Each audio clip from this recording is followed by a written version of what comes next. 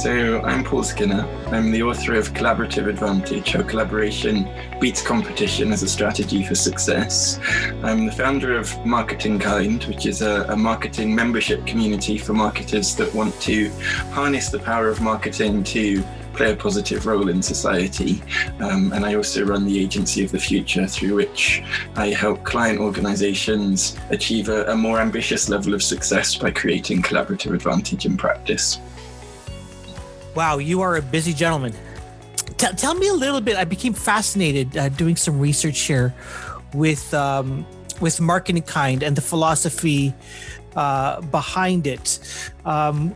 You've been the director of Agency of the Future for 10 years. Tell me about starting, especially this year, starting Marketing Kind. What was the impetus behind it, and why do you feel it's important? So I've been interested, I suppose the last 10 years of my life at least have been dedicated to how marketing can play a more positive role in the world. You know, if you were to stop somebody in the street and ask them which professions are capable of improving the world around us, I doubt that there are that many people that would spontaneously land on marketing.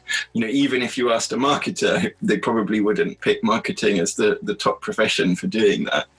But when you think about it, if you can understand human needs, formulate solutions that meet those needs, and mobilize participation in those solutions, then you ought to be well placed to create positive societal change. So Marketing Kind builds on the last 10 years of work through the day job running the Agency of the Future. I've also run a volunteering platform for marketers to a sort of online dating of pro bono marketing that supported several thousand marketers in supporting charities and social enterprises with their marketing talent. And now we really felt that with the pandemic hitting, social problems and social need has really risen. The resources to meet that need have fallen and may continue to fall in the coming years. So the need for creative solutions to important social problems has really spiked and will continue to remain high. And at the same time, with governments supporting businesses through the pandemic, there's going to be a lot of raised expectations around what communities and society can expect from businesses and professionals as well. So it seems like a really important time to raise our game as marketers and to try to achieve more collectively as a profession. The idea that many of society's greatest challenges are marketing problems in disguise is something I'm sure that you think about often. If we look at what the world is going through, has been going through for most of 2020, what sort of how can marketing help to solve our current problem? Yeah. So the current problem in terms of the pandemic. Well, I suppose what the pandemic reveals is that you can't get through a major problem without involving everyone. You know, our very basic stories as to how to go about our daily routines have been completely suspended. You know, the narratives that we can live and work by have been taken away. And I think with climate change, with the depletion of natural resources, with rising inequality, with the fact that many of the support mechanisms that society depends upon in the coming years will be under so much more strain, there really is a greater need than ever to create and to empower the creation of this new stories that we'll be able to use to pull ourselves out of the pandemic and to question some of the fundamentals of how we organize ourselves as society. If you Google the world's greatest problems at any point, the nature of the list will vary according to when you Google it, which list you choose, but they're all problems that we can't solve on our own. So that means they require cooperation. And as soon as you depend on cooperation, you depend upon a shared situational reading, shared narrative, shared purpose, mutual benefit, reciprocal exchange. And marketing can really provide the glue that holds these things together. So at Marketing Kind, we're creating really practical opportunities for marketers to up their game in terms of how they can use marketing to improve the communities, the society, the workplace around them. We have a whole range of very practical formats of gathering through which we come together to create positive change.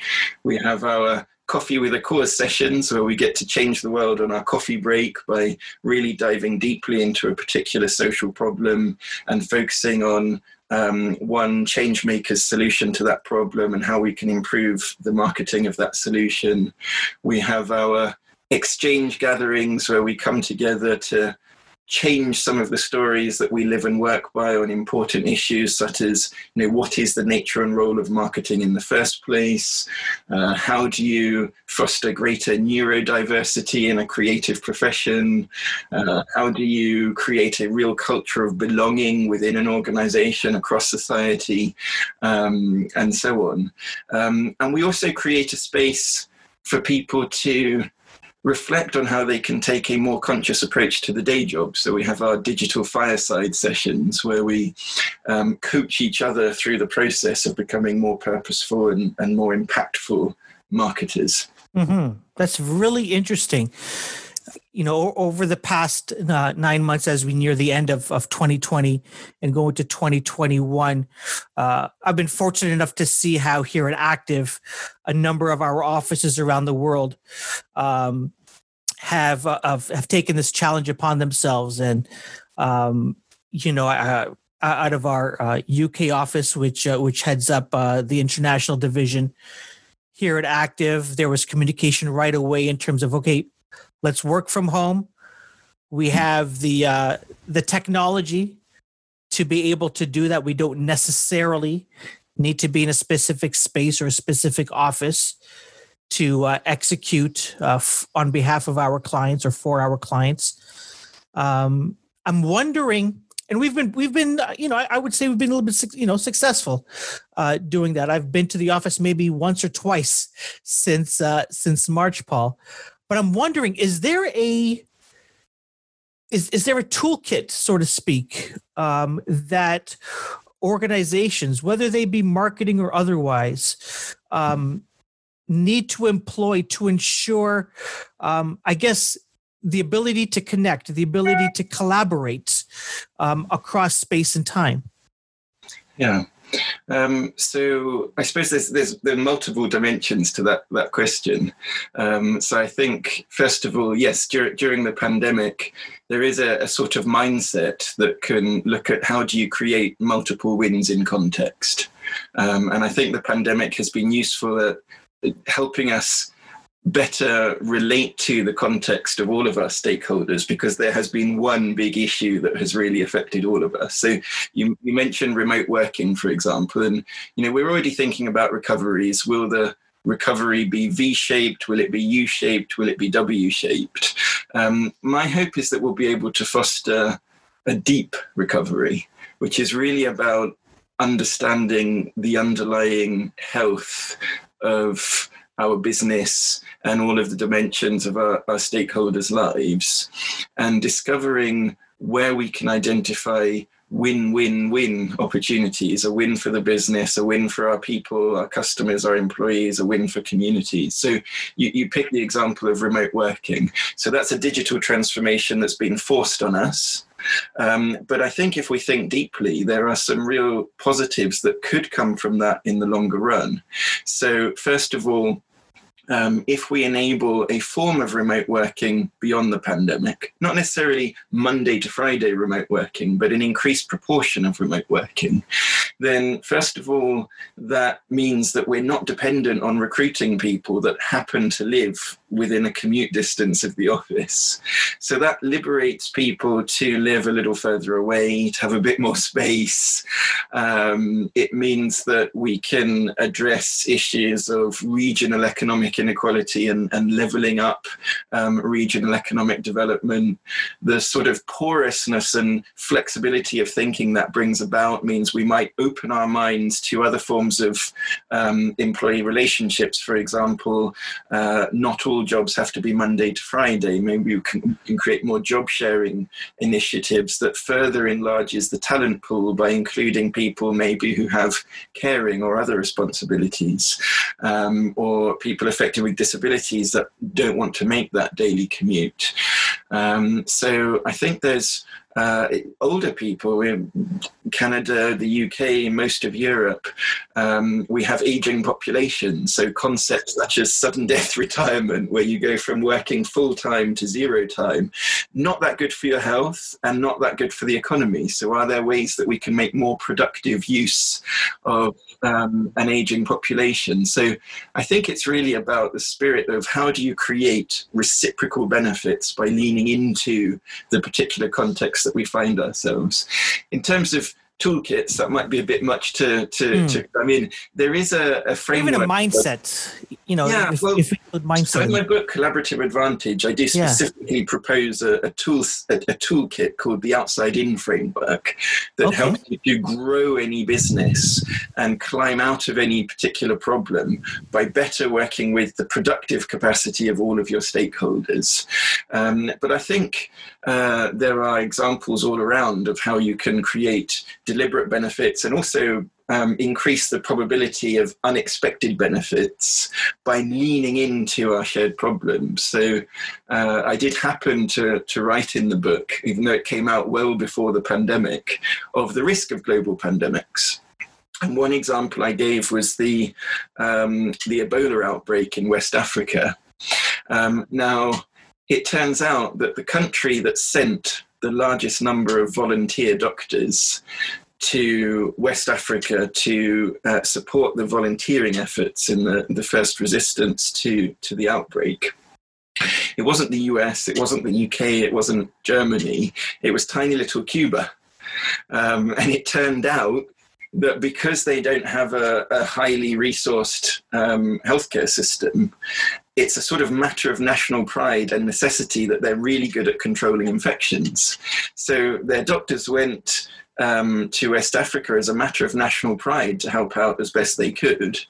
And of course, that ended up completely changing and changing the perceptions of Cuba in international relations. You know, the Pope more or less became their foreign secretary. John Kerry started speaking out in favor of Cuba.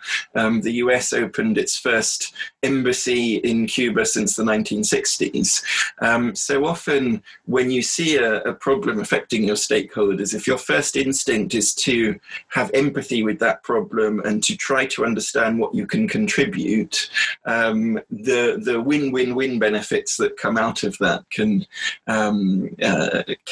snowball in unexpected and mutually beneficial ways. That is fascinating. I want to carry on with this win-win-win idea. And like you said, there's been one quote unquote big problem we've all been dealing with. And so I'm curious as we get into 2021 and companies are looking to take stock of where they are, where they've been, and what the near term future looks like.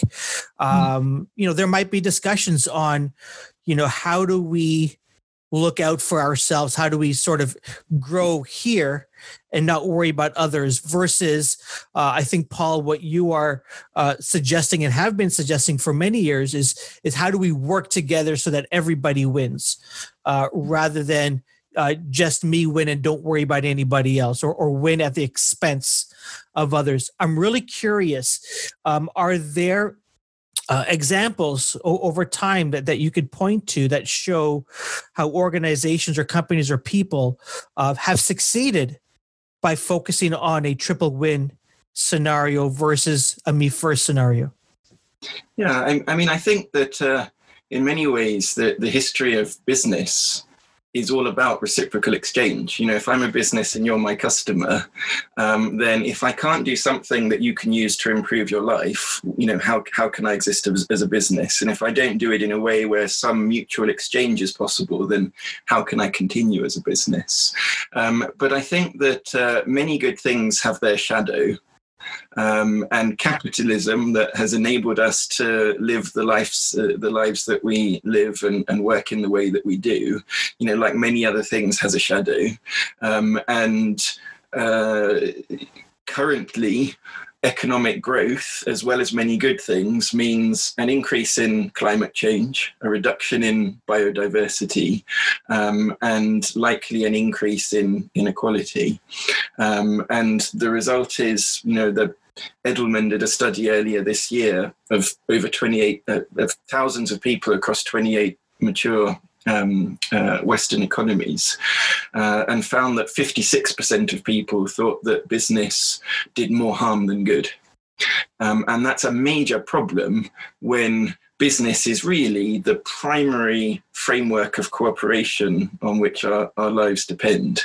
So I think it's going to be incredibly important for business to reconnect with a purpose that isn't just the purpose of its shareholders, but which proves the legitimacy of a business for society as a whole. So I think a move to a more stakeholder capitalism is on everyone's agenda. And I think this is a particular opportunity for marketers because our role ought to be to help define and maintain and be the custodians of that bigger meaning. That means that a business is a good thing that people can trust and benefit from, not just if they're the owners of the business, where we would all miss it if it was gone, not just the owners, and where the leaders of that business can present themselves in the marketplace confidently saying, we are a good thing, we know we are a good thing, we're worth getting behind. And I think those are the businesses that unlock the discretionary effort of employees, that raise the genuine enthusiasm and excitement of partners, that get their customers and their friends behind them, and that are best equipped to succeed for the long run. Interesting. A couple of more questions for you, Paul, this morning. My first one before we end is, whether it's technology or whether it's a way of working together, are there any disruptors that you're predicting that we should be looking forward to or looking out for in the next year or two? Yeah, well, I think obviously the big disruptor of the moment is the pandemic. When I was doing the research that led me to cite the likelihood of a global pandemic in Collaborative Advantage, I came across the advice of Larry Brilliant from the WHO, and he said that in a global pandemic, there's a triple punch. The first punch is the health effects of the pandemic. The second one are the economic knock-on effects of the response to the pandemic and its implications. And the third one he describes as the most serious, which is he describes as the ensuing lack of hope. Now, my hope is that there won't be a collapse in hope.